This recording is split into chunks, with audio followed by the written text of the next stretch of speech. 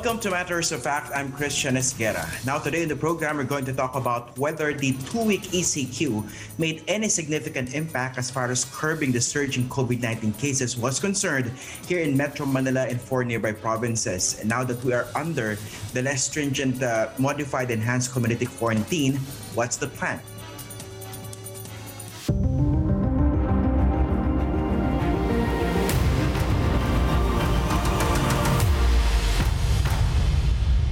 Joining us now is San Juan City Mayor Francis Zamora. Good morning, Mayor, and thank you for joining us on the program, sir. Yes, good morning, Christian, and thanks for having me again on ANC. Okay, we had this two-week lockdown called the Enhanced Community Quarantine. Now, let's talk about the situation in San Juan City. Given your experience over the past several weeks, do you think it was a good idea to shift to the less stringent MECQ? Well, I can share with you, Christian, that during the ECQ, our numbers have stabilized. In fact, they have stopped growing, and I'm expecting that they will start going down very soon because each and every day there will be people tagged as recovered.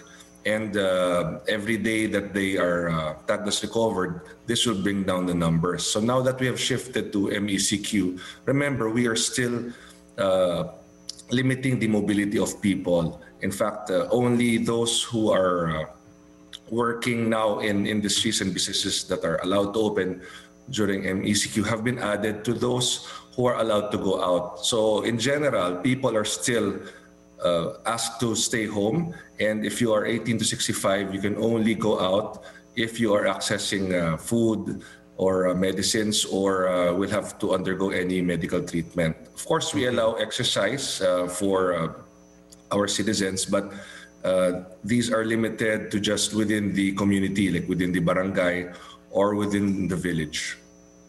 Now, when you mentioned that the numbers stabilized during those 2 weeks under ECQ, at least in San Juan City, Yes. was it actually a result of the ECQ or was that a result of the previous efforts done before the ECQ? I believe it's a result of the ECQ because prior to ECQ, we were growing, meaning from just 61 cases from March 1, we eventually went up. But this growth eventually stopped. And that is why I'm saying it's stabilized because it's not growing anymore. It's just stopped at that number, plus minus around 1,000 cases. And now that we are expecting recoveries every single day, this will start going down. But of course, this doesn't mean that people should be overconfident at this point. I'm just saying that we have shifted to MECQ. We have allowed a little more people outside, and these are those working in allowed industries. But people should still have that mindset that we really have to be careful. We have to follow all minimum health standards and protocols.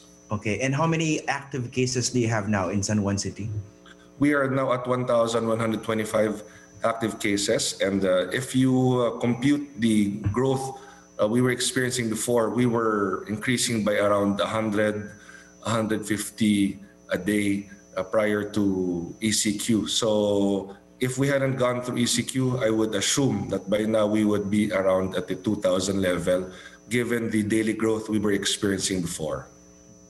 And then what were the significant improvements done, at least in San Juan City, during those 2 weeks? Because there's a question that is also, of course, fair to ask elsewhere in other LGUs, and most especially as far as the national government was concerned. In terms of, let's say, increasing bed capacities in hospitals, isolation facilities. Okay, San Juan Medical Center has increased the COVID bed capacity from 45 beds to 75 beds, and this is mandated by the DOH. Also, we have increased our vaccination. In fact, we had the first simultaneous vaccination in the country witnessed by Secretary Duque. That was about 2 weeks ago here in San Juan. And every single day from the first day, we have been vaccinating our constituents. We are now vaccinating our senior citizens and persons with comorbidities. And regarding the isolation facilities, we will be opening in the next few days our container vans that have individual rooms with aircon and toilets. So this will help us enhance our quarantine facilities especially now that the hospitals are really overloaded. One thing that we are doing is triaging, meaning we have to immediately determine who should go to the hospitals and who should just stay within the community, and who can transfer to the quarantine facility. So not everyone should go to the hospital because this will cause overloading. How many container vans will be made available and how soon? Basically, how many isolation beds will be made available? Because we have to compare that with the numbers that we're seeing every day, right? And whether that Yes. that increase in bed capacity or isolation beds could actually cope with the increase in COVID-19 cases. The initial number of rooms that will open will be 26.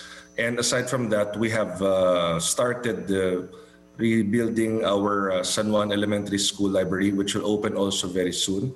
And Red Cross is teaming up with San Juan to open 2 community-based quarantine facilities which can handle 200 quarantined San Juaneños. So all of these are simultaneously being done to address the situation, and I'm optimistic that by end of April, all of these will be fully functional. Okay, how about testing? Was there actually an increase in testing in San Juan City to give us a clearer picture of the infection in the city?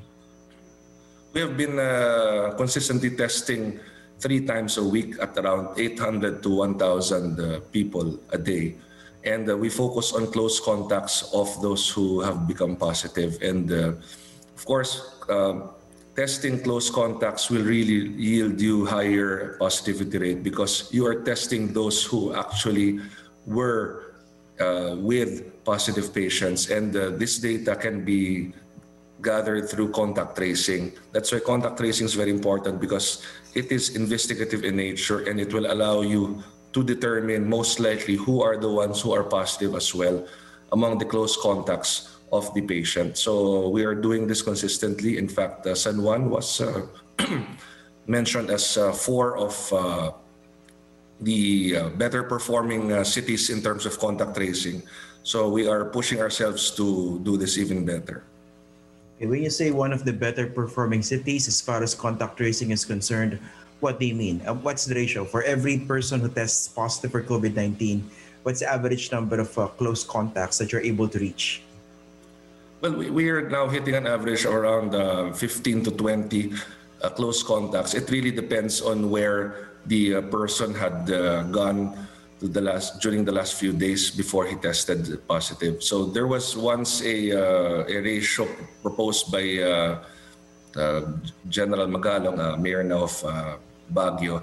But this number has really gone down in terms of average because all cities were mentioning that the ratio he was proposing was too high. So the 15 to 20 level at this point is very realistic, especially because contact tracing efforts will really require a lot of investigation. So we have tapped also our San Juan Police, our Bureau of Fire Protection, aside from our local employees in the City Hall, to do this. And every day that we are able to trace people, they are asked to test during our 3 testing days within the week.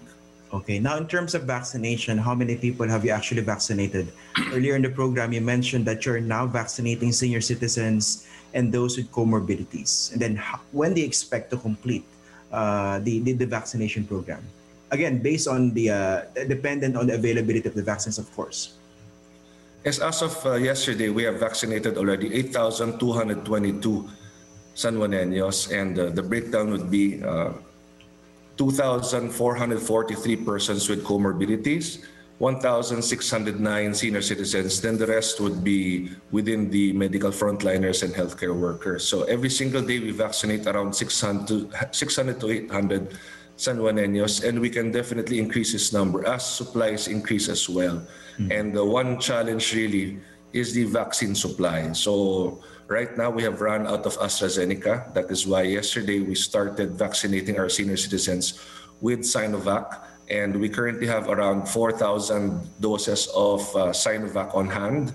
And I'm in direct communication with the DOH regarding vaccine supply. So every time our Sinovac goes down to around 1,000 doses, they would deliver again around 1,000, 2,000, to around 3,000 doses. So what they're doing really is spreading out within Metro Manila and other cities the vaccine supply. But please note that we have ordered 100,000 doses of AstraZeneca using our local funds, and we expect these to arrive by June or July. So when this happens, we will have a lot of flexibility in terms of the number of vaccines we can do per day. We can actually move on to multiple sites when our 100,000 doses arrive.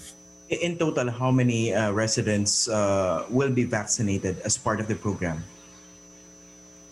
Based on the 2015 census, we have 122,000 residents, and we've computed 70% of that, which is 85,400, to achieve herd immunity. Right now, 56,000 have registered using our online and manual registration, and we have vaccinated 8,222. So at the rate we're going, given a steady vaccine supply, we will be able to do this in just a few months. But of course, the real challenge is, when will these vaccines arrive? Right now, we are really very dependent on the national government's allocation. But once our local government procured vaccines arrive, I am more confident of the speed that we can achieve this with. Are you also sensing or experiencing that so-called hesitancy on the ground after you started rolling out this vaccination program? Well, during the start, yes, we could sense a lot of skepticism. But one thing that I'm seeing, which, and I say this because I attend every day the vaccination. I'm present every single day there, and I talk to those who are about to be vaccinated and those who have just been vaccinated. And a lot of their skepticism really disappears after they get vaccinated. In fact, a lot of them would say, okay, akala namin nakakatakot, akala namin may mararamdaman kami, but in the end they would say wala naman. And when these people go home to their families and then they tell their children or their parents about the vaccination they experienced, the word of mouth would spread and people would eventually register. That is why we are seeing an increase in the rate of registrants per day, because these 8,222 individuals have eventually gone home to their families and have told their parents or their friends about the experience of their vaccination. So far we have not recorded any adverse reactions aside from those that are normal and expected. Yeah, the usual side effects after taking any vaccine, right? Now let's go to the aid being provided to the residents of San Juan City. How many have actually received the 1,000 peso aid coming from the national government? Christian, this is what we are doing. We received 98 million pesos of aid from the national government. And what we did really was strictly follow the guidelines. So according to the guidelines, each qualified individual, if they only have one member of the family, they will receive 1,000 pesos. Two family members will receive 2,000, three will receive 3,000, and those who have four or more family members will receive a maximum of 4,000 pesos. So far, we have disbursed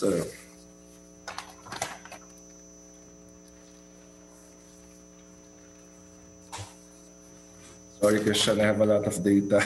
Yeah, no problem. But basically, we have disbursed 41 million pesos out of 98 million pesos, and that's 16 out of 21 barangays already.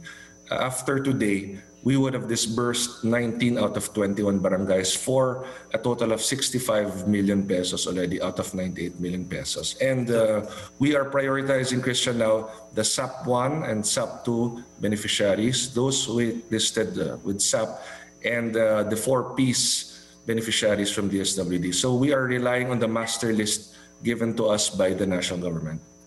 And did you have any problem in terms of reconciling the list? Because before that was a problem, especially last year.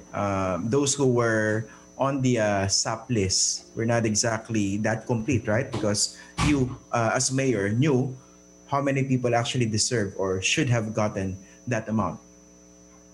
Yes, when you say we have reconciled, the data that we have now basically is the one that has been validated by the DSWD. So during the SAP distribution last year, it was really very hard because a lot of people were trying to get into the list, and there were also people complaining why these people got into the list. So it works both ways. Now that we have a master list from the DSWD, it's a lot smoother because at the end of the day, this has been validated already by them. Now, each barangay has a grievance committee wherein people can sign up if they feel that they should be part of the list, or if they want to remove someone from the list, they can do so. Now, just in case, after distributing to all the SAP 1, SAP 2, and waitlisted beneficiaries, also the 4Ps, if we have funds remaining, then we can now distribute these to other low-income individuals that will be part of this grievance list, and those that will be determined by the LGU through our local DSWD. Okay, San Juan City Mayor Francis Zamora, thank you for joining us this morning, sir. Okay, thank you very much, Christian. Philippine health officials may finish evaluating Johnson & Johnson's application for emergency use of its COVID-19 vaccine this week. That statement coming from Food and Drug Administration Chief Eric Domingo. He says India's Bharat Biotech and China's Sinopharm are also processing their applications, while Moderna and Novavax have yet to apply for emergency use authorization. Yung Bharat Biotech, meron pa po silang kulang sa atin na kailangan i-submit na proof of good manufacturing practice. Ang hindi pa tayo po malinaw, yung Sinopharm, meron pong sumulat sa amin na gusto mag-apply, pero nung hiningan po namin ng requirements, hindi pa po nila binibigay. The FDA has so far granted EUA to Pfizer, AstraZeneca, Sinovac, and Sputnik V. The National Task Force Against COVID-19 expects the arrival of 1.5 million more doses of Sinovac's COVID-19 vaccines and 500,000 doses of Russia's Sputnik V this month. The government says it may start inoculating the so-called A4 priority group in May. That group includes frontline government workers, market vendors, and fast food workers. So far, more than 1 million Filipinos have been vaccinated against COVID-19 in over 6 weeks. That's only around 1.5% of the target of 70 million to achieve herd immunity.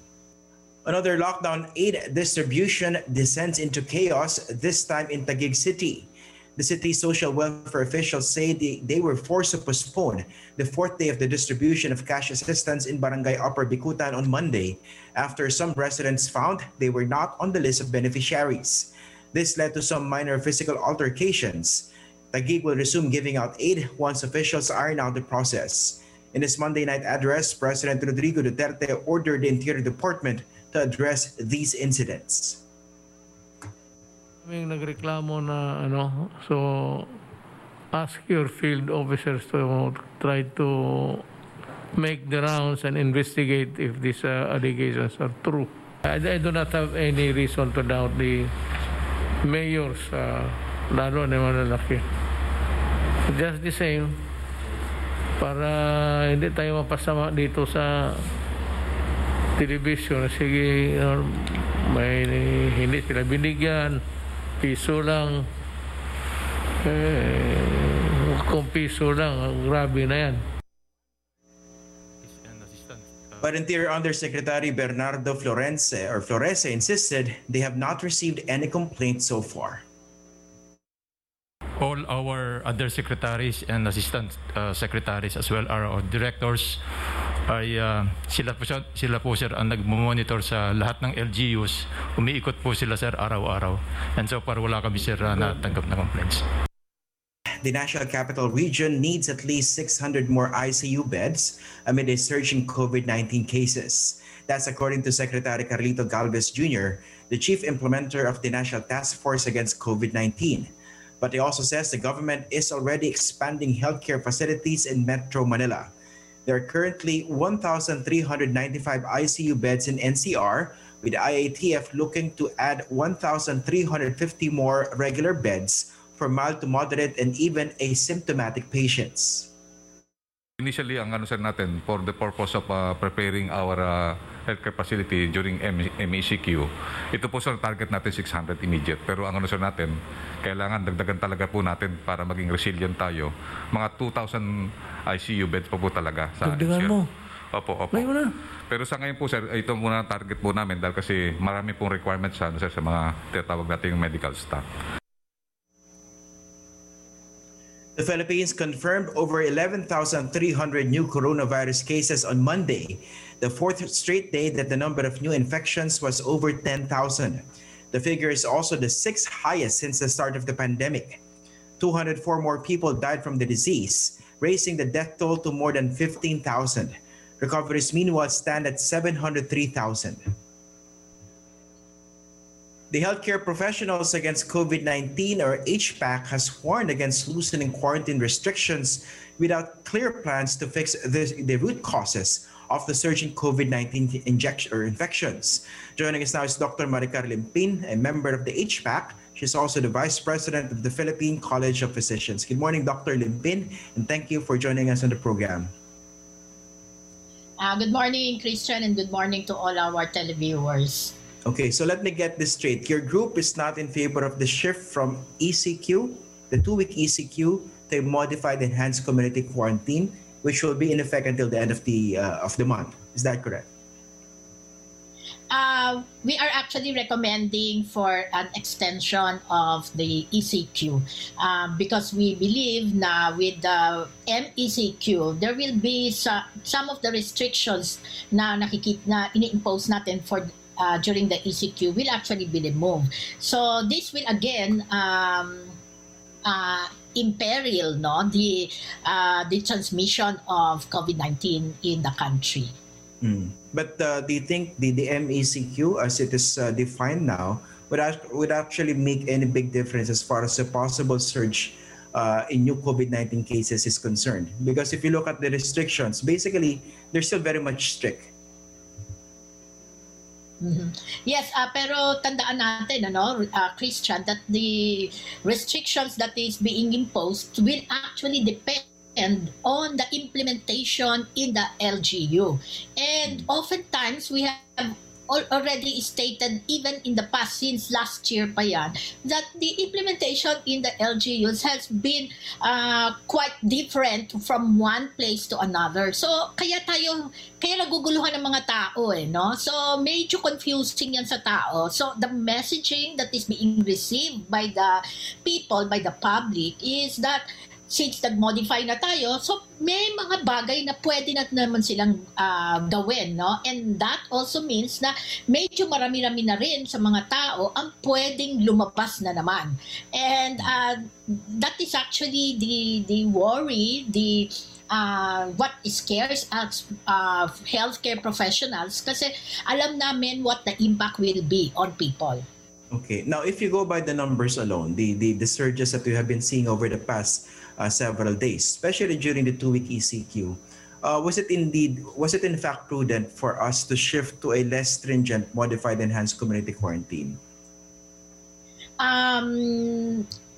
Mas dahil sa actually like me, I am in the hospital, so nakikita ko kung ano ang nangyayari sa mga tao. And right now, the hospitals are still filled up. No, the emergency room is not just 100% filled up, but it is more than 100%.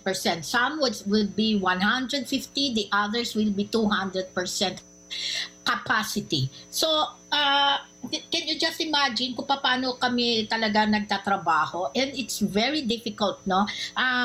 We are ready to respond to the needs of the people, pero kailangan din naman mabawasan talaga yung mga number ng mga tao na nagkakaroon ng COVID-19 infections. And Christian, the ones that we are seeing in the hospital, medyo grabe talaga ang nakikita namin. And that is the reason why ang dami sa mga medications that we are providing to the patients, no, at this particular time ay nagkukulang. So we are in a quandary kung paano kami makaka-avail ng mga gamot na ito na kakailanganin namin para doon sa pag-manage ng mga COVID-19 patients, lalo na yung mga severe and critical. Now, what's your recommendation? How long should the ACQ have been extended? Should have been extended?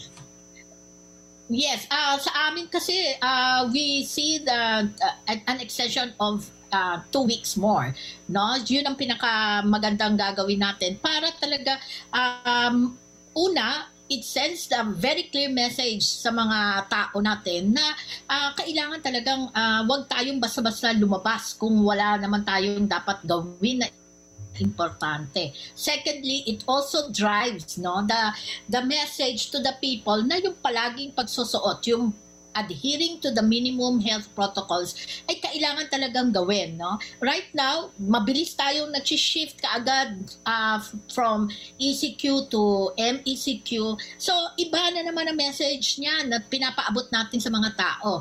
So, tandaan natin, Christian, the reason kung bakit tayo umabot sa ganito uli dahil pa-lesson tayo ng mga community quarantine natin in the past, no?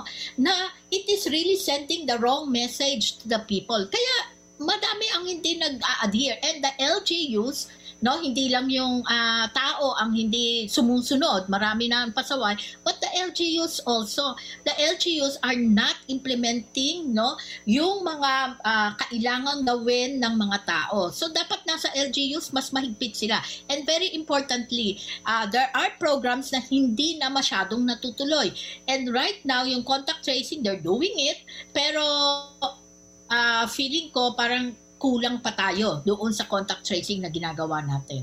Actually, kulang talaga by the government's own admission, right? Especially General or retired General Benjamin Magalong, right? So he mentioned the weak link or the weakest link as far as contact tracing was concerned, right?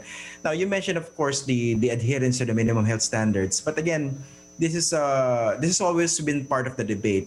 It's a shared responsibility between the people and the policymakers. I mean, the government, right? So, yes. Do you think the real problem really have much to do with people's adherence or failure to adhere to the minimum health standards, or that the government was also remiss in doing what it was supposed to do during those 2-week lockdown, or perhaps even earlier during August last year, right? Because they were supposed to do, for example, increased bed capacity, isolation facilities, mass testing, which again, for the end time, does not mean testing each and every Filipino.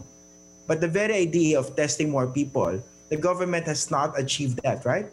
As of yesterday, I think we only got more than 37,000, yes. Right? So, I mean, how do you actually go out of this vicious cycle of going back to lockdowns to be able to arrest these surging cases if there's also a big failure in the part of the government? Dr. Limbin. Yeah. Of course, it's an individual responsibility. Pero mas malaki ang responsibilidad ng government, particularly the LGUs. I have to go to the LGUs kasi sila na nagpapatad no? And kung ang mga supposedly kahit ng mga police or traffic enforcer, nakikita na nila yung mga iba hindi naman nagsusuot ng maskara, no? Or yung iba nga wala. But nakikita nila yun but not doing anything. It is not a matter of applying military force. Hindi yun ang ating sinasabi. Basta pag may nakita sila, pagsabihan na nila kaagad, lapitan nila yung mga tao, pagsabihan nilang you're not adhering to the minimum health protocols, kailangan isuot ninyo yung mask. Simple reminder sa mga tao, hindi nga nang gagawa. So, importante talaga yung paano i-implement ng mga LGUs. And then secondly, Christian, very important yung contact tracing na yan. And dapat yung contact tracing na yan, meron sanang sistema, maaaring they will not be using the same app, no, from one LGU to another. Pero dapat standard, no? Hindi yung pagpunta mo sa Quezon City, pag pumunta ka ng Manila o kaya sa Mandaluyong, Makati, no, iba-iba. Pati yung information that that you will actually provide to the LGUs, magkakaiba yan. So maski ako, mag-fill up ako sa lahat ng mga forms na yan, no, o doon sa QR code nila. Pero hindi naman ako, once na umalis ako doon sa lugar na yon, hindi naman na nakikita ko saan ako nagpunta. So kung positive ako, sino ang dapat na i-trace mo doon, no? And the contact tracing, the information that is being obtained during contact tracing, it's also not adequate, no? So kailangan lahat ito ay mailagay sa tama before tayo siguro mag-isip ng reducing the community quarantine that we are implementing in the National Capital Region. Okay, again, the public was expected to do something, but the government was also expected to do something. Especially, let's just limit the discussion during the 2-week lockdown, during the 2-week ECQ. What do you think was the significant changes or improvements or modifications made by the national government or the local governments? Did you see any? And right now, after the decision to shift to an MECQ until the end of April, do you see any clear plan, any clear guidance on what we are supposed to do, not just the public, not just the ordinary man on the street? Do you see any clarity with what we are all supposed to do, especially government, to be able to get out of this current cycle that we're in? Yes, ang nakita natin during the previous 2 weeks, no, ng ECQ, again, we saw yung mga checkpoints that are being placed there. Pero pag tinignan mo yung checkpoints, ano ba ang ginagawa? So tinitignan nila kung meron kang community quarantine pass, no? So, okay, so that's actually just returning back to what was done before last year, no? When all of this started. So this is exactly 1 year ago. And now we're back to that.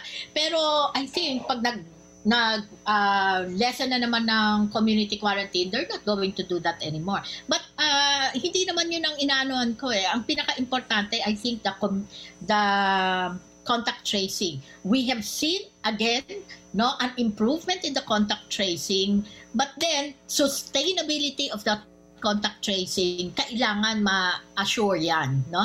So the national government, the local government should all join forces para masiguro na yung contact tracing ay maganda. Again, ang hinahanap-hanap natin yung interoperability ng system, yung contact tracing system, which we have not seen. From the last year up to now, we have not seen it. And then secondly, ano yung mga information that is being obtained, no, during the contact tracing. Hindi din, medyo malabo, no?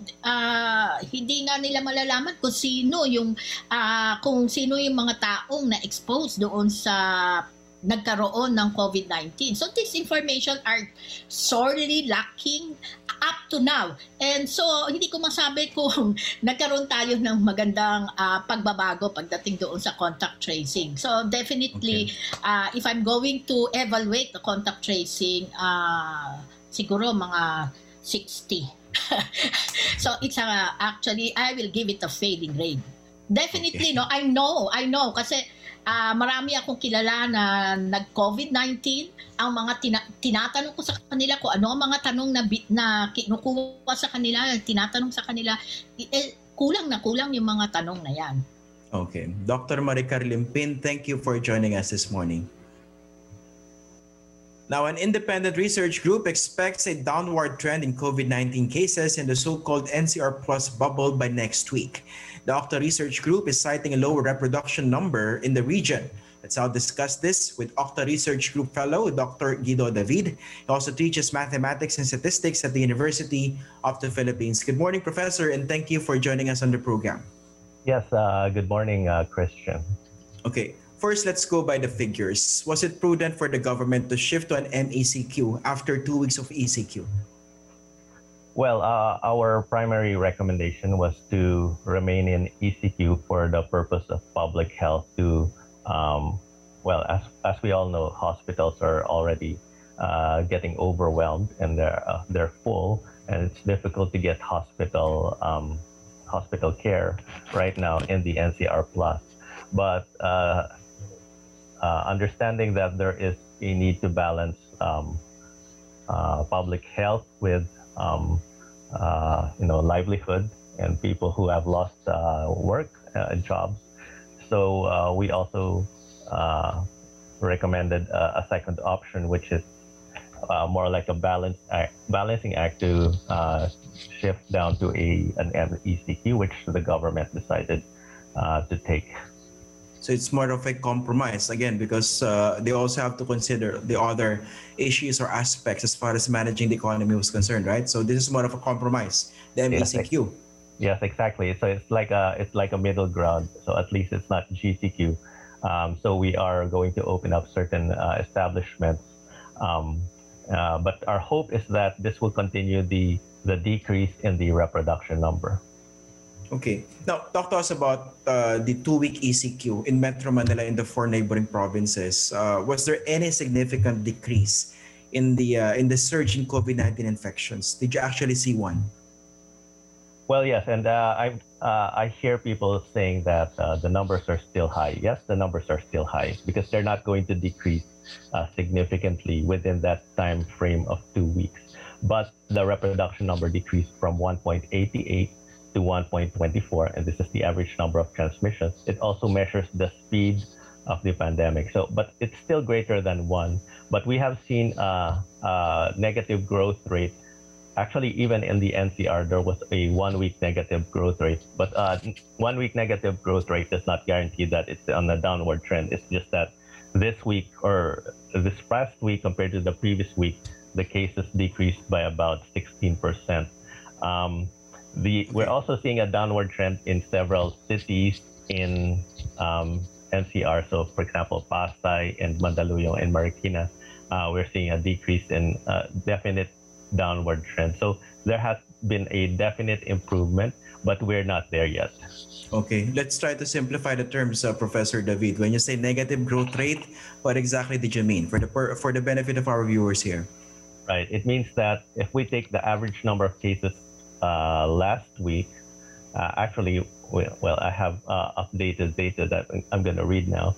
So the average number of cases per day for the past 7 days is 4,800. And the previous week, if we go back 1 week before, the average number of cases was 5,300. So we can see that this past week was lower, 4,800, versus the week before that, 5,300. So this time it's a decrease of 9%. But okay. It does not guarantee that we're already on a downward trend because we're just comparing 1 week versus another week. Yeah, it's a good thing. I think it's very important to clarify that there was still an increase in the number of COVID-19 cases on average, right? Yeah. 4,800 compared to 5,300 the previous week, right? Pero ang ibig sabihin, dumadami pa rin yung cases. And this should not lead to laxity.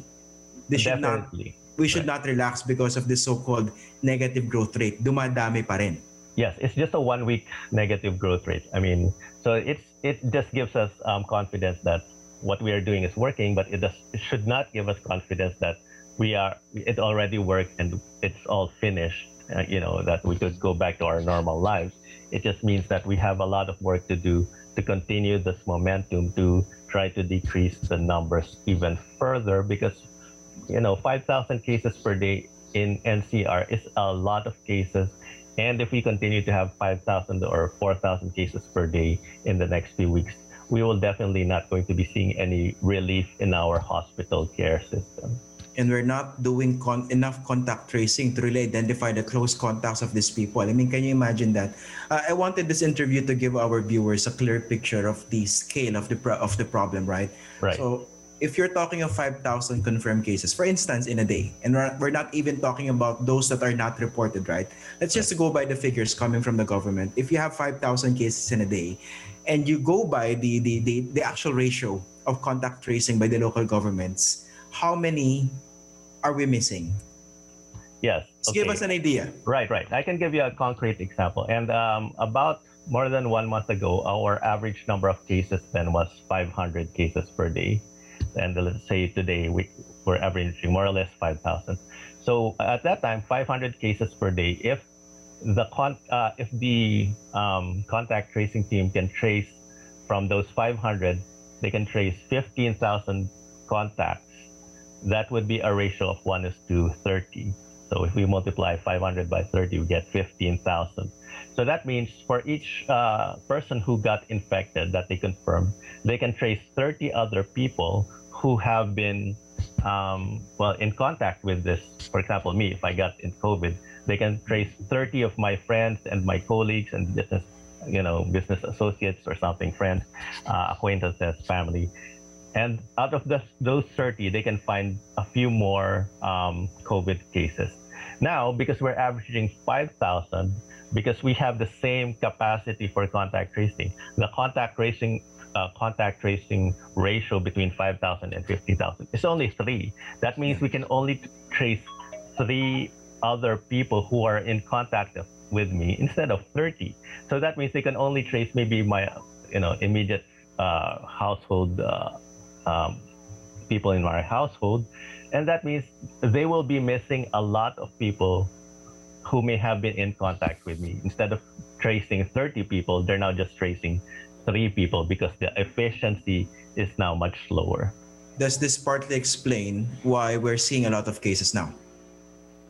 Yes, because they all go hand in hand with the number of cases. Because we have a lot of cases, our contact tracing efficiency is very low. We're not identifying more cases who are positive, and then our testing is also at about capacity. That means where we have a positivity rate of 24% now. That means 1 out of 4 we test is positive, and that's a lot. The WHO recommended number is 5% or less, and we have almost 25%. So that means we're not testing enough right now as well. And we are very much far off that target set by the WHO, right? Now, yung 1:30 in terms of contact tracing, wasn't that even optimistic? Well, the ideal is 1:37 in a best case scenario, and most likely we were not getting 1:30 at that time.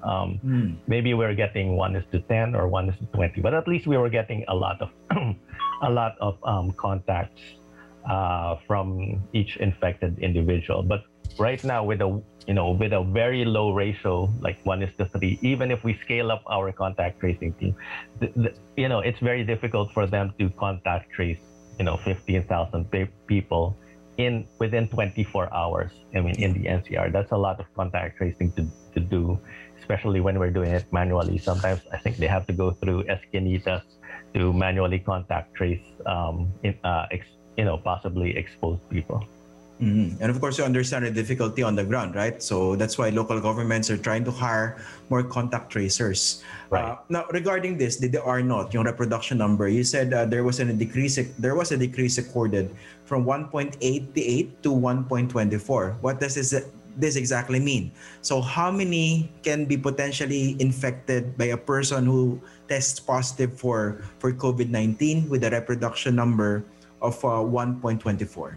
Well, it used to be 1.88, and it was actually around 2 even before. So if we have a reproduction number of 2, that means each infected person infects 2 other people. Now, if it's 1, then each infected person infects 1 other person. So right now it's about 1.2. So it's almost close to 1, but we're not there at 1 yet. So what our target is to get it down to a reproduction number of 1, because that would mean that we would be definitely on a downward trend. Okay. Now, again, it's a question of wisdom and prudence as far as shifting to MECQ was concerned, right? There were promises coming from the national government as to what should have been done or should be done during those 2 weeks, right? Increase testing capacity, contact tracing, vaccination.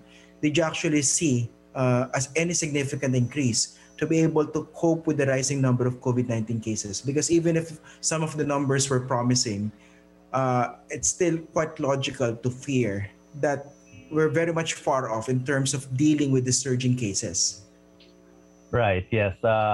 We did see an improvement, like we said, in the reproductive number. But as far as the testing, I believe they augmented that with antigen testing because I'm not sure. We may be at close to the limit of our PCR testing. We're testing right now about 30,000 per day in NCR.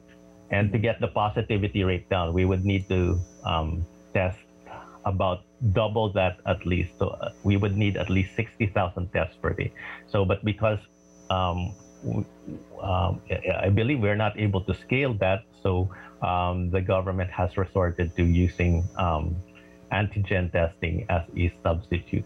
So that's the approach they use to scale up testing. For contact tracing, I believe they invested in contact tracers, but what I am aware of is how much they invested, but I'm not sure how many contact tracers this will result in. So we don't know, how well it will improve the contact tracing or the contact tracing efficiency.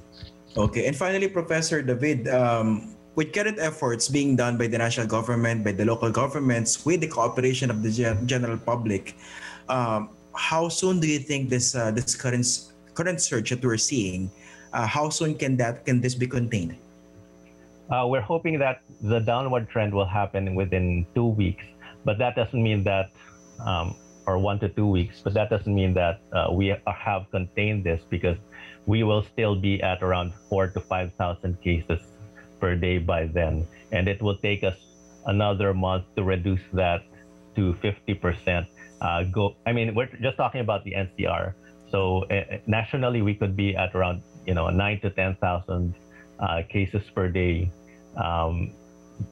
around the end of April, and to reduce that to 50% would require about 30 days, because that's how we see it in the past, in our history. So it takes us around 30 days to reduce it to 50%. So that means that by May, we would be at around 5,000 to 6,000 cases, and that would still be a lot, but it would be a lot more controlled. So I don't know if that gives us an idea of how long it would take, but I'm just trying to give us a timeline of what the numbers would look like in April and in May. Okay, Professor Guido David, thank you for joining us this morning, sir. Stay safe. Thank you. Good morning. Okay. And that's it for our program this morning. I'm Christian Esguerra. You can listen to our interviews again on the ANC Matters of Fact podcast, available in Apple, Spotify, Google, and Stitcher. You can also get all the exclusive content on ANC's YouTube channel. Thank you for watching.